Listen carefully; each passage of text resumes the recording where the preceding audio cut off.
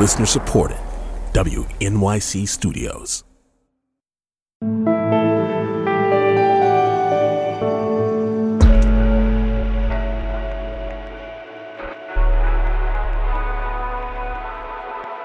This is The Takeaway. I'm Melissa Harris Perry. These American service members who gave their lives, it's an overused word, but it's totally appropriate here, were heroes. Heroes who've been engaged in a dangerous, selfless mission to save the lives of others. On Thursday, 2 deadly terrorist attacks near the Kabul airport in Afghanistan killed dozens of Afghans and at least 13 U.S. military members. It was the deadliest attack on U.S. military forces in Afghanistan in roughly 10 years. U.S. officials say that an Afghanistan-based affiliate of ISIS was behind the attack. Now, these violent attacks underscore the severity of the situation on the ground in Afghanistan, even as the Biden administration scrambles to evacuate thousands of people by August 31st. Earlier this week, the Biden administration told refugee aid organizations to prepare to resettle as many as 50,000 Afghan refugees. And while much of the recent focus on migration has shifted to the Middle East, the Supreme Court this week ruled that the Biden administration must reinstate the Trump-era immigration policy known as Remain in Mexico, which forces many asylum seekers to wait for U.S. asylum hearings in Mexico. This ruling comes at a time when the Biden administration is already being criticized for holding over other Trump-era policies, including one called Title 42, which allows Customs and Border Protection officials to expel migrants without the option of claiming asylum in order to prevent the spread of COVID-19 in holding facilities. Children and some families are exempt. So even though President Biden campaigned on the idea of a more humane approach to immigration, his administration's policies themselves are starting to look a lot like those of his predecessors. Here to help us understand all of this is Sergio Gonzalez, Executive Director of the Immigration Hub. Welcome, Sergio. Thank you for having me. And Camilo Montoyo Gavez, who is immigration reporter for CBS News. Welcome to The Takeaway, Camilo. Hi, Melissa. It's good to be back. So, Camilo, let me start with you. Can you break down the Supreme Court decision on Remain in Mexico and what that means for the Biden administration? Sure. So, Melissa, for context, the Remain in Mexico policy was a Trump administration program that required more than 70,000 non-Mexican asylum seekers to wait in northern Mexico for their U.S. immigration court hearings. Many of them found themselves in squalid tent camps and in dangerous border towns, and only about 1% of those enrolled in the program were actually able to secure asylum. So it was a policy that was strongly condemned by Democrats and by advocates for asylum seekers. When President Biden took office in January, he quickly suspended Remain in Mexico and stopped returning migrants under the program. And then earlier this summer, Secretary of Homeland Security Alejandro Mayorkas terminated the program formally through an order. Texas and Missouri challenged that termination in court, alleging that the Biden administration had failed to comply with administrative law when it terminated this program, and that it also failed to consider what they believed to be the benefits of the policy. In their eyes, the policy was successful in stemming the flow of migrants coming to the U.S.-Mexico border. And the number of apprehensions in 2019, when this policy was implemented, did plummet after the creation of this policy. So a federal judge in Texas agreed with these 2 Republican-led states earlier this month and ordered the Biden administration to reinstate this program until they can detain all asylum seekers who are subject to what is called mandatory detention. And now the Supreme Court has refused to suspend this judge's order, which now requires the Biden administration to reinstate this policy. And they are working on exactly doing that, but they need Mexico's cooperation rather, because again, these are non-Mexican citizens who are being returned to Mexico. Camilo, thank you so much. I think that's helpful to kind of understand that context, to get what's happening here. But Sergio, can you make this human for me? What does this mean for asylum seekers? This is a devastating ruling. Not only do we very much disagree with the decision on the legal grounds found by the Supreme Court, basically forcing the Biden administration to negotiate with a foreign government and setting foreign policy. But the human impact here is incredible. We're talking about thousands of individuals, families, and children who are going to be forced back to wait in these very dangerous conditions. There have been many documented cases of children who have been raped, who have been abused, who have been even murdered as a result of the Remain in Mexico policy. And this is something that was challenged legally under the Trump administration successfully. And courts found that this policy was illegal. It violates international and national laws. And so this is why the Trump administration and Stephen Miller, who was the President Trump's chief immigration policy advisor, moved to the illegal Title 42, which we'll talk about later. But the fact that now we're going to potentially be going back to this policy is simply impossible to comprehend. And this is why advocates and why we are really pushing for the Biden administration to do everything possible to minimize the impact of this ruling and also make sure that they still have the ability to remain in Mexico through other means, which they do have the authority to do that. This is simply... Right. So I want to ask you on exactly that, because it's one thing to say that a policy must remain in effect, right? And it's important to follow a decision of the courts. We do have, multiple branches of government for a reason. But on the other hand, I think we all know that there can be policies that are in effect, but are ineffective on purpose. Is there a reason to think that the Biden administration is going to aggressively reinstate this policy? Well, I believe that the administration is currently deliberating, how they're going to pursue this issue and how they're going to respond to this decision. I do think they have a lot of tools in their toolbox in order to both comply with the court decision. Basically, the court said that they need to comply in good faith. But again, this requires cooperation with Mexico. So there have to be talks with Mexico about what this would look like. There also have to be other considerations like studying detention, like studying the people who are in the program. So there's a lot of legal tools that the administration has in order to actually be in compliance with the court. The administration also has the ability to issue a new memo that would end the program. And so we are really encouraging the administration to not stand up a new type of MPP or an MPP light, but instead make sure that this program is ended through issuing a new memo. Camilo, let me come to you for a moment because, this language of asylum right now, although it is this policy that we're talking about is on our southern border, this question of asylum and of refugees and of those who are seeking sort of protection within the context of the U.S. is undoubtedly going to get connected to what is happening in Afghanistan and particularly to the violence that we saw yesterday. I'm wondering if you can just help us to understand a bit what making a claim on asylum in the U.S. is even like right now. Sure. So for people who come to the U.S.-Mexico border who cross without authorization, they can seek asylum regardless of how they cross. And to obtain asylum, you have to meet this legal threshold, Melissa, and you have to prove that you are persecuted or that you fear persecution if you're in your home country based on your religion, political views, race, nationality, or membership in a social group like the LGBTQ community. And so there are some migrants from Central America and other countries like Venezuela, Cuba, Nicaragua, who have been able to be granted asylum by U.S. courts, but the majority are not at the border.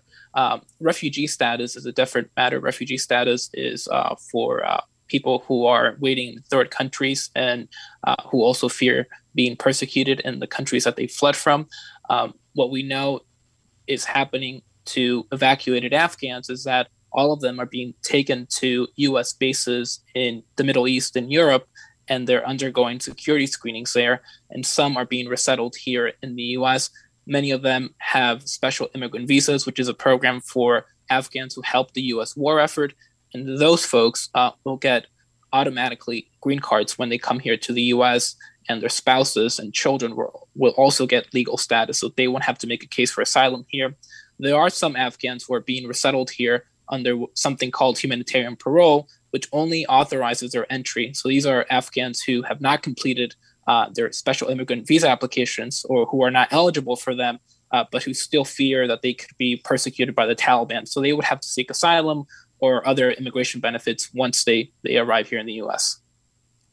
So Sergio, help me to think through this a little bit from a political perspective, because we know that immigration remains this very tenuous, difficult, not at all bipartisan issue within the U.S. right now. And I'm wondering, as the Biden administration is looking at this, these questions about how to address the Remain in Mexico policy reinstatement and how to address this resettlement of Afghans here in the U.S., what sort of political calculations they're making on these questions. Well, I guess I want to step back for a second and look back to the Trump administration in order to answer the question, because, we saw that President Trump really used immigration as his primary political weapon and way to mobilize his base. And while that had been certainly an element of the Republican Party prior to Donald Trump, he literally launched his presidential campaign on an anti-immigrant platform. Remember him calling Mexican immigrants rapists and criminals. And so throughout his presidency, he and his administration took over 1,000 executive actions and administrative actions on immigration alone. So not only was there a huge political focus in using immigration as a way to divide the country and a way to play to the Republican base, but it also was used as a policy issue to attack immigrants, to undermine rights, to block people from coming into the country, to massively increase detentions and deportations of immigrants.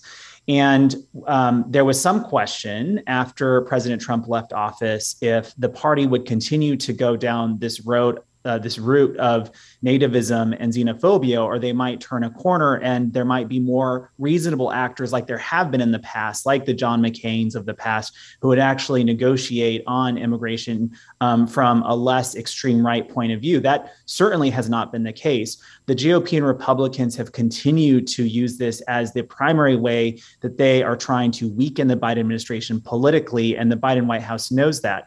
Despite that fact, I would say that the Biden administration has taken over 100 actions at this point on immigration alone. They've started to roll back a lot of Trump policies while there still remain many in place. We saw the rolling back of things like the Muslim ban, things like the public charge rule that basically was a well test for immigrants who wanted to come into the country. And there is tremendous devastation and damage that needs to be undone. And we would really like to see the Biden administration continue to move aggressively and even more quickly and swiftly in order to not only undo what was done under the Trump administration, but actually put in place a lot of the things that the president himself committed to during his campaign to build a new and fair immigration system. Camila, let me come to you on something that Sergio had mentioned earlier, and that's really about the conditions at these sites where people are being told to remain in Mexico. What is the situation at the border like right now for unaccompanied minors? Sure. So the Biden administration, while it has reversed several Trump-era policies, including this Remain in Mexico program that it is now being forced to re-implement, has continued to cite this public health law known as Title 42 that was first invoked during the Trump administration back in March of last year to expel migrant adults and some families with children to Mexico without allowing them to seek asylum. This is a public health order that was authorized by the Centers for Disease Control and Prevention.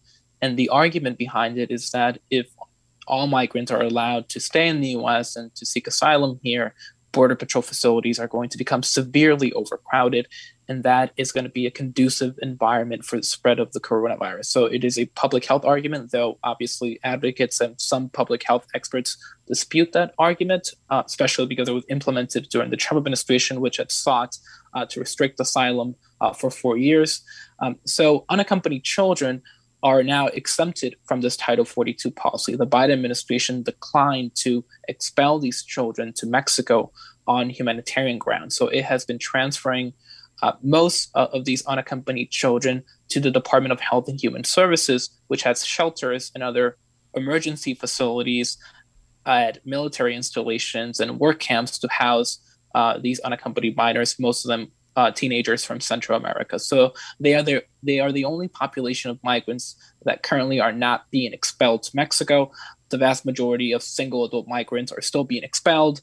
Some families with children are being expelled under Title 42, Melissa, to Mexico, but most are not. Most are being briefly detained by Border Patrol officials and then released to NGOs and shelters where they're tested for their coronavirus, and then they're allowed to go to their respective destinations in the U.S. to continue their immigration proceedings here. So it really depends on the demographic group. So, Sergio, as I'm listening to Camilo talk about these conditions, these circumstances, and sort of repeatedly using the word expelled to understand what's happening at our border, can I ask from a practical matter, although the discourse is very different under the Biden administration, is immigration policy truly different under the Biden administration than it was under the Trump administration? I believe it is. I think that there was massive human devastation and destruction to our immigration system under President Trump.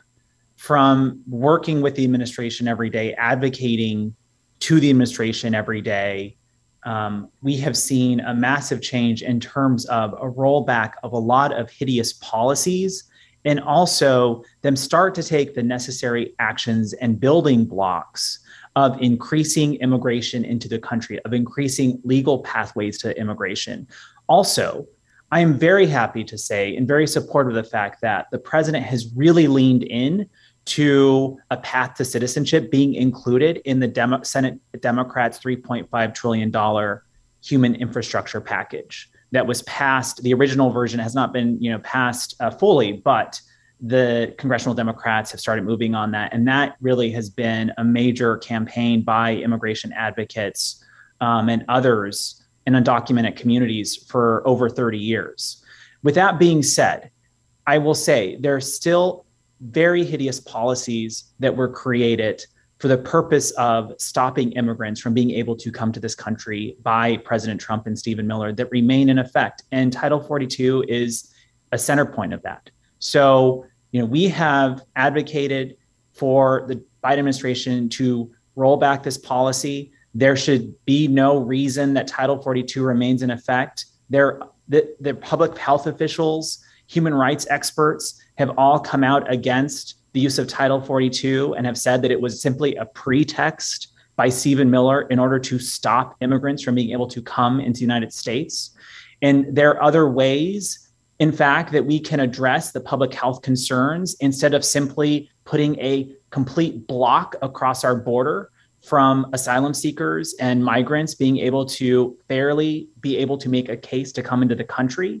So with that being said, there is a lot that needs to be done. And we haven't even talked about still the number of people sitting in detention centers and the fact that we still have these private detention complexes that exist across our country.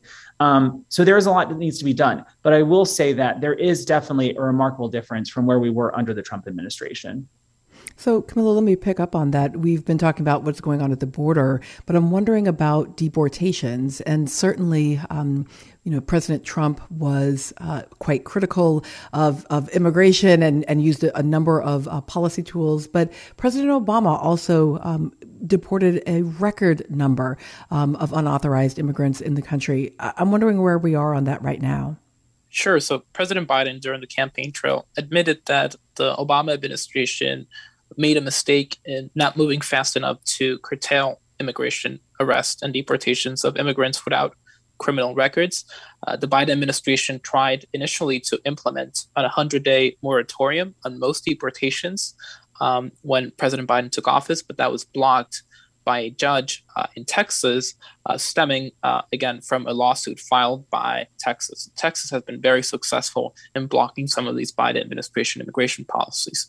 The Biden administration has also established new rules that instruct immigration and customs enforcement agents to focus on immigrants who may pose a threat to the public or national security, as well as recent border crossers for arrest and deportation. This basically would spare everyone else who is here without legal permission, but who doesn't have a criminal record. But even those rules were recently blocked by a federal judge in Texas. Again, this court case also stems from another lawsuit filed by Texas. So the Biden administration has been trying to curtail immigration arrests and deportations, but it has seen those efforts curtailed and hindered by lawsuits from conservative states. Camilo Montoya Galvez is an immigration reporter for CBS News. Sergio Gonzalez is the executive director of the Immigration Hub. Thank you both. Thank you. Thank you.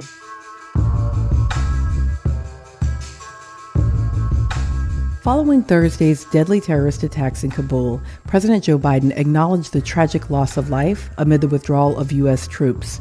And he delivered a refrain frequently heard from U.S. presidents when talking about foreign terror attacks that claim American lives. I've also ordered my commanders to develop operational plans to strike ISIS-K assets, leadership, and facilities. We will respond with force and precision at our time, at the place we choose, in the moment of our choosing. Here's what you need to know. These ISIS terrorists will not win. But for the moment, the president and his administration are continuing to focus on getting all members of the U.S. military out of Afghanistan by August 31st, limiting America's presence in the country while also responding to the recent deadly attacks might be a complicated balancing act. For more, I'm joined by Nancy Youssef, who is national security reporter for the Wall Street Journal. Thanks for being here, Nancy. Thanks for having me. So I know you're reporting from the U.S., but what did you hear from sources on the ground about the aftermath of Thursday's attacks? I mean, they really described a horrific scene of several explosions or gunshots, just a swirl of confusion amongst these huge crowds of people, Afghans, in some cases orphans, trying to get out of the country, and hospitals filling up, and numbers that I think can be overwhelming. Over 150 wounded, nearly 100 killed, and a scene at the gate where U.S. forces were of just shock at the scale of the attack on U.S. forces, and a real sense of, I think, both in the U.S. and there, of how much more suffering, how much more trauma must this period be. I think there was almost a feeling, particularly in the Pentagon, of just shock at just another horrific chapter in the final days of the U.S. presence in Afghanistan.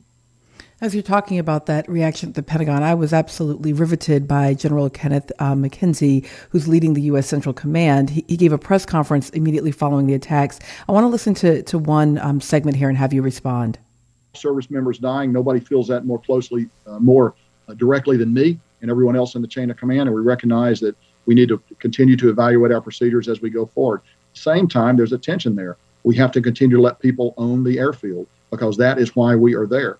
We're not there to defend ourselves. We're there to defend ourselves while we process American citizens first, but also the other categories of people that I've mentioned, get them to a place where we can fly them out into a safer, better future. Can you help us make sense of those comments? So a couple things. I think first and foremost, there was almost a sense of shock amongst the leadership about the scale and scope of this. And one got the feeling that people were trying to appear stoic and strong in the face of something that really was just beyond their imaginations in terms of what could happen. I think while many believe that there could be an attack because you were asking U.S. service members to essentially screen people at the gate, which meant they had to look and touch them and really take that risk. Even if you think it could happen once, it did happen. And when we were talking about 13 dead and 18 wounded, I just think there was a sense of shock.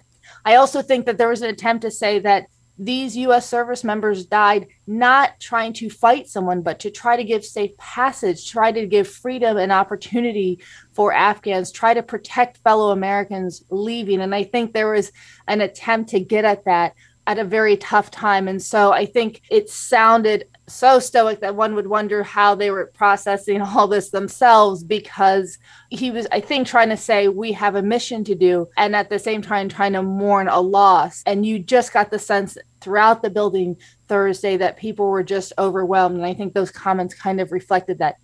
So Nancy, I so appreciate you helping us to understand some of that tone. Can you also help us to understand a bit the current relationship, strategic relationship between the Taliban and the U.S. forces who are attempting to leave and to remove many of our allies? I think it's a little difficult for folks to understand what that looks like and is right now. It's such a great question, and it really is the essential question of all of this, because for 20 years, the U.S. has been fighting the Taliban, which provided safe haven for al-Qaeda, which was responsible for the 9/11 attacks. And here in the final days of the U.S. presence in Afghanistan, it is now depending on the Taliban to get out. The reason is the Taliban is now in control of Afghanistan. It's in charge of the government. It's in charge of the security forces. And there are hundreds, if not thousands, of Taliban forces out on the streets of Kabul in and around the airport area. There are at least 2 checkpoints manned by the Taliban that go towards the airport, and they're responsible for determining who goes forward, for checking Afghans and Americans passing through for weapons, for paperwork and whatnot. And the U.S. has said that it cannot leave without cooperation from the Taliban. And I can understand for your listeners how jarring that is to hear, given that there's a 20-year war that has been waged against the Taliban. The additional complication is, I think we think of the Taliban as monolithic, and it's not. There are factions within the Taliban, some aligned with al-Qaeda. And so how does the U.S. put so much trust, at least in these final days, into those forces when they themselves are very complicated? The U.S. doesn't have any sort of ability to screen who does those security clearances or who's at the airport. And so for the U.S. to leave, there aren't enough forces to be outside of the airport, and there's an incredible risk for the U.S. to do it themselves. They are leaning on the Taliban to be that outer security perimeter for 5,000 troops that are really surrounded by Taliban forces on that airport compound. It's so helpful to think about how complicated these groups are, not only the Taliban, but also ISIS. What should Americans seek to understand about ISIS-K? So ISIS-K stands for ISIS Khorasan, which refers to a part of Afghanistan. And if you can believe it, it's an organization that is more barbaric in its thinking about what kind of state it wants to see than the Taliban. And in fact, a lot of its members are disillusioned Taliban members. The Taliban and ISIS have been at war with each other throughout the coexistence, which dates back to roughly 2015, to the point that in some instances, the U.S. was rooting for the Taliban to prevail over the Islamic State in Afghanistan. There have been attacks against the Islamic State by the Taliban. As the Taliban swept through Afghanistan, it was going through and opening prisons and killing Islamic State fighters that were held, including a top leader. And so the fear had been that the Islamic State would target the airport, not only to go after American forces, but to go after Taliban fighters, some of them the most elite of the forces in the Taliban that are now stationed outside the airport. What remains unclear, though, is the nature of how the Taliban will go after the Islamic State going forward. One thing to keep in mind is that with the collapse of the U.S.-backed government, there has been a power vacuum left that does not appear to be fully filled in by the Taliban. And so it creates an opportunity for groups like the Islamic State to come forward. The one last thing I would say is, like the Taliban, the Islamic State is not monolithic. There are wings of the Islamic State within Afghanistan, some of them who have been co-opted by the Haqqani network, which is an al-Qaeda affiliate that supports the Taliban. And so that is a further complication in the relationship between the Taliban and the Islamic State. One last question. General McKenzie and President Biden both said they plan to respond with force to Thursday's attacks. What does this mean, given that we are working as a nation very hard to leave Afghanistan? We've lost now American service members in that effort. Is this just going to pull American military back into this conflict? Well, I think the challenge is even before that is, how do you find those ISIS targets? Because when the U.S. military withdrew from Afghanistan, it didn't just withdraw its forces. It also withdrew its intelligence apparatus, its intelligence officers, its network of intelligence that would allow them to find the best target for in retaliation for what happened Thursday.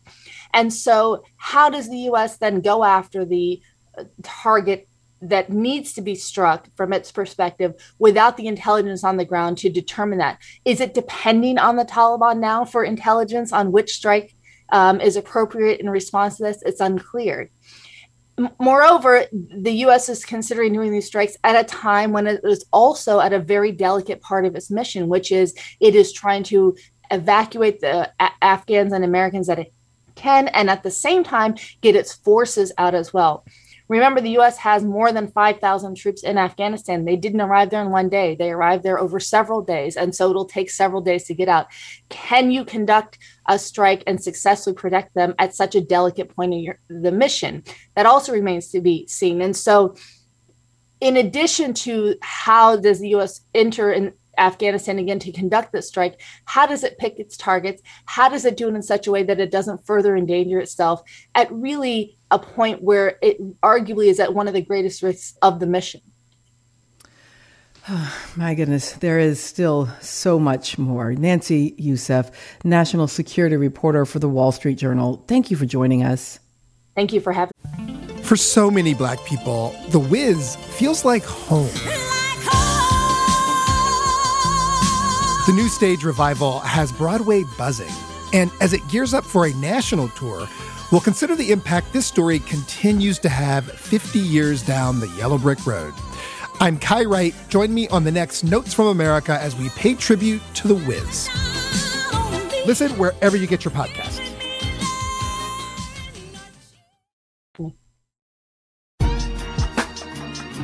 Excuse me while I have a moment.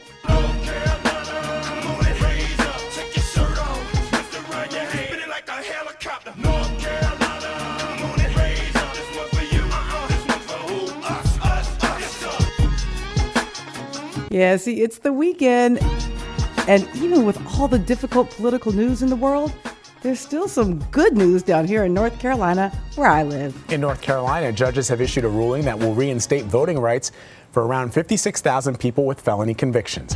Under a new ruling, felons who are still on probation or parole can now cast a ballot.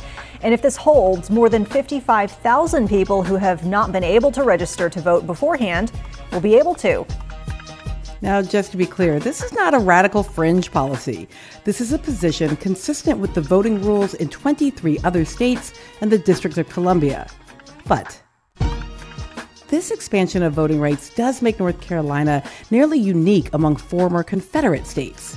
The rest have a variety of more restrictive laws that ban formerly incarcerated citizens from accessing the ballot. At the heart of these restrictions is race. In North Carolina, 21% of the voting age population is Black. But Black people make up 42% of those disenfranchised by the felony-based voting restrictions. For voting rights advocates, that means this is a moment of celebration. And it's also just the latest moment in a long struggle for voting rights in the Tar Heel state. In 1875, John Hyman became the first Black man elected to the U.S. Congress from North Carolina. But he was defeated after a single term, as many gains of the Reconstruction era were rolled back in the 1877 Compromise. And the struggle continued. Starting in 1894, an interracial governing coalition known as the Fusion Movement gained power across the state, and it showed how poor people could work across racial lines to gain power through the vote. But then, in 1898, a white racist mob overthrew the elected interracial fusion government of Wilmington, North Carolina, in a violent insurrection that ushered in an era of poll taxes, literacy tests, and near total disenfranchisement of Black North Carolinians. And the struggle continued. In 1960, the Student Nonviolent Coordinating Committee, or SNCC, was founded on the campus of Shaw University in Raleigh, North Carolina. 5 years later, John Lewis was chairman of SNCC when he was brutally beaten on the Edmund Pettus Bridge. The Voting Rights Act was passed 6 months later. And when Barack Obama was elected as America's first Black president in 2008, North Carolina was rendered blue as a result of the historic Black voter turnout. But in 2013, the Supreme Court gutted the Voting Rights Act in Shelby v. Holder. And the Republican-led North Carolina General Assembly nearly immediately passed what was described as, quote, a monster voter suppression law. This monster of voter suppression led Mickey Michaud, who is the state's longest-serving Black state legislator, to reflect on the long struggle. We are retrogressing. One of the very first pieces of legislation got passed was open registration. Prior to the time, we did not have open. If you wanted a registration drive, you had to go to the Board of Elections and get a registrar, if you could find one who would come into the black community and register folks that way. The legislation I introduced just opened it up completely. And I remember one Republican legislator asking me at that time, "So you just want everybody to vote, don't you?" And the struggle continued. Unwilling to simply accept turning back the clock on voting rights, a 21st century voting rights movement emerged in North Carolina. Led by Reverend William Barber, Moral Mondays protests drew national attention to the state, and in 2016, this new movement defeated the monster suppression law in federal court. But during the last 5 years, North Carolina has witnessed continuing attempts to erode the voting rights of its citizens. Yet at every turn, advocates, activists, community, and citizens have continued the long struggle and pushback to protect the vote. And this week, they secured a meaningful victory to unlock the vote, which is why it's okay to have a little celebration.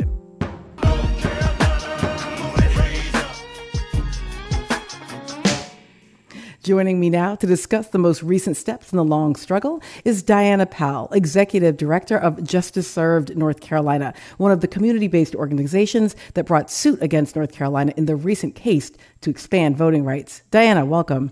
Thank you, Melissa. And also here is Daryl Atkinson, co-director of Forward Justice, who served as the lead attorney on the case. Daryl, welcome. It's great to be here, Melissa. Diana, let's begin with you. How did you get involved in this fight to restore voting rights for formerly incarcerated individuals? Well, I started out of a personal experience that I had with my niece being involved in the criminal justice system. And watching her go through that system was heartening, and watching other citizens going through the system.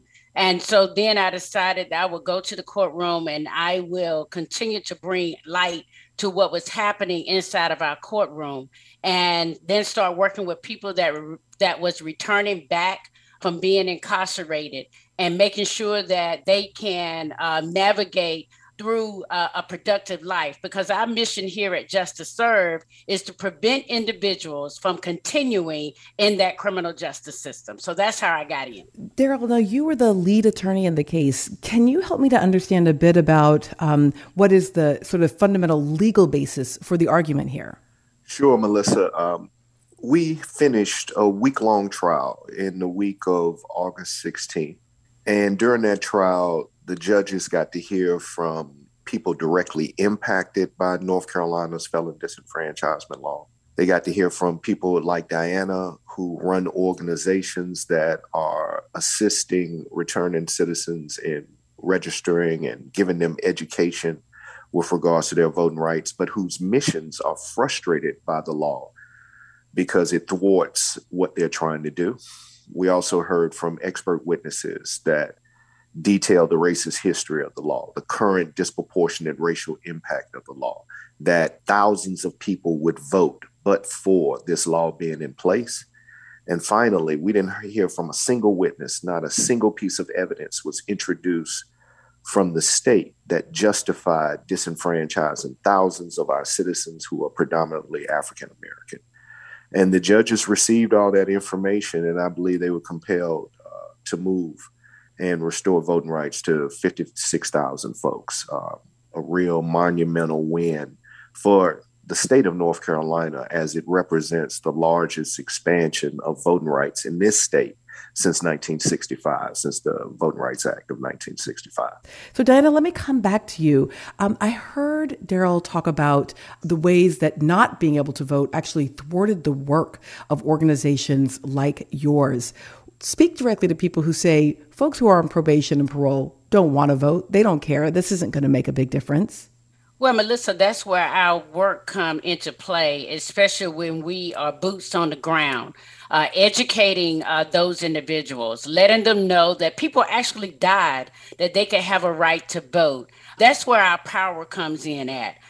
When we talk about everyday life movement, this stuff is governed It comes in by laws and policies that are set in place. So therefore, we have to continue to educate our community that you have a right to vote. You have a voice within your own community that you can be free. We live in that slave mentality. So therefore, we got to break those chains.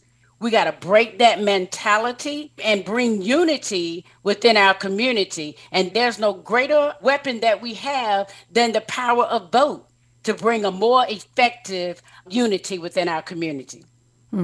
Daryl, now, as much as this is a celebratory moment for voting rights activists and community activists around issues of incarceration, there is still likely an appeal coming. Is that right? Sure. The legislative defendants have given notice of appeal, and, they have a right to do so. But we feel pretty strongly about our case because we proved 4 major points that, even an appellate court is going to have to take notice of. Number 1, the history and intent of North Carolina's disenfranchisement regime is steeped in white supremacy, racial terror, and racial discrimination against Black people. That was the original intent of the law and is serving that purpose today. Number 2, the impact of the law produces tremendous racial disparities at the statewide and county level. You mentioned 21% African Americans represent 21% of the voting age population, 42% of those disenfranchised. Black men represent 9% of the voting age population, 36% of those disenfranchised. So the law is doing exactly what it was designed to do with its original intent. Number 3, we proved that the law disenfranchises thousands of North Carolinians who would vote but for the law. So to your point, the question that you asked Diana about, this group of the population wouldn't vote anyway, that's just not true. Our expert witness put in persuasive evidence that showed that of the current supervised population, 39% of those folks had registered to vote in the past, and over 20% of them voted in the 2016 election because they were eligible to vote, meaning that they were over the age of 18 and were not serving a felony sentence. And then lastly, the defense did not put in any evidence to justify disenfranchising thousands of people, predominantly African American. An appellate court is going to have to review that. And I really want to hear the legislative defendants' justification for disenfranchising thousands of Black people every electoral cycle. So if the appellate route is how they choose to go, which it seems like they are, we're going to be prepared for those arguments. So, Daryl, I love hearing those points and laid out particularly in that way, because it does offer us so much clarity on the side of both the purposes of the legislative action and also to understand sort of the consequences of this. Diana, I want to talk for a moment about the criminal justice system or the criminal punishment system and how folks end up with felony convictions in the first place. And I just want you, if you can help me a little bit here, to understand the word felony. I think sometimes people hear the word felony and they presume individuals who are a danger to the communities in which they live. You've been working on this issue for the better part of a decade. Help us understand what those words actually mean.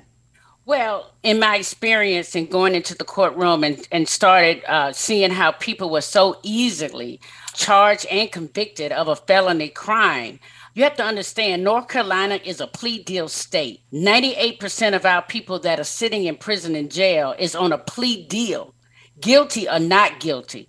One, because they are poor, couldn't afford to hire their own attorney, didn't understand when those plea deals were coming and what they were being sentenced with. I was in court just yesterday watching a young man being sentenced to 25 years for a drug charge because he was a level 6 felony, because he had these repeated charges of drugs, and he was actually begging, I don't need prison. I need help. I need someone to help me. I'm sick. But they would not even take that into consideration, that this man was standing before the judge begging for help versus going to prison. It's so easy to get a felon on your record. Drug charge, larceny, just trying to feed your family, or driving without driver's license and continue to get those stacked charges. It's easy to get in this system. It takes a lifetime to get out of it.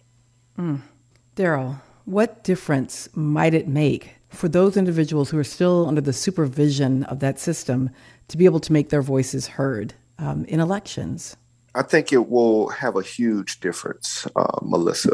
I mean, we know the elections in North Carolina are often decided by razor-thin margins. Take, for example, last election, we voted for who would be the Chief Justice of the North Carolina Supreme Court. 5.3 million votes were cast. The difference between the winner and the loser was a mere 401 votes.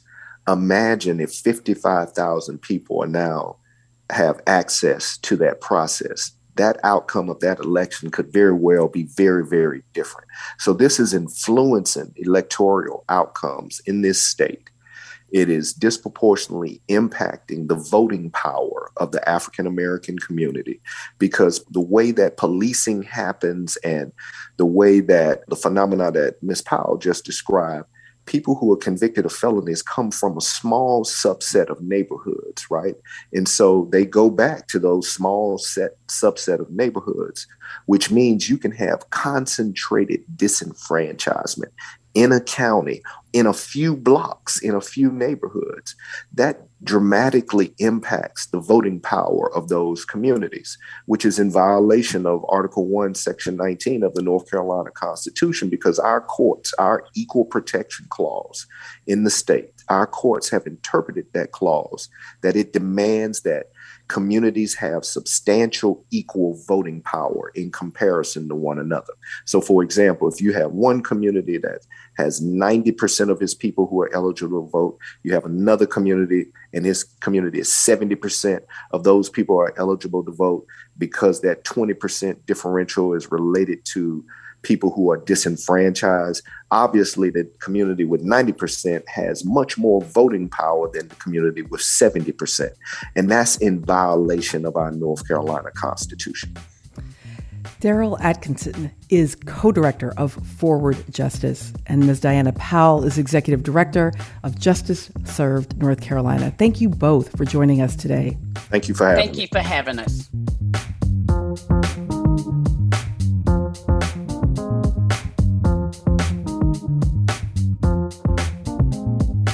All right, y'all, we made it through another week, and we really appreciate you being here with us. Now, I won't be with you on Monday. I'm taking a day off to mourn the loss of a beloved family member.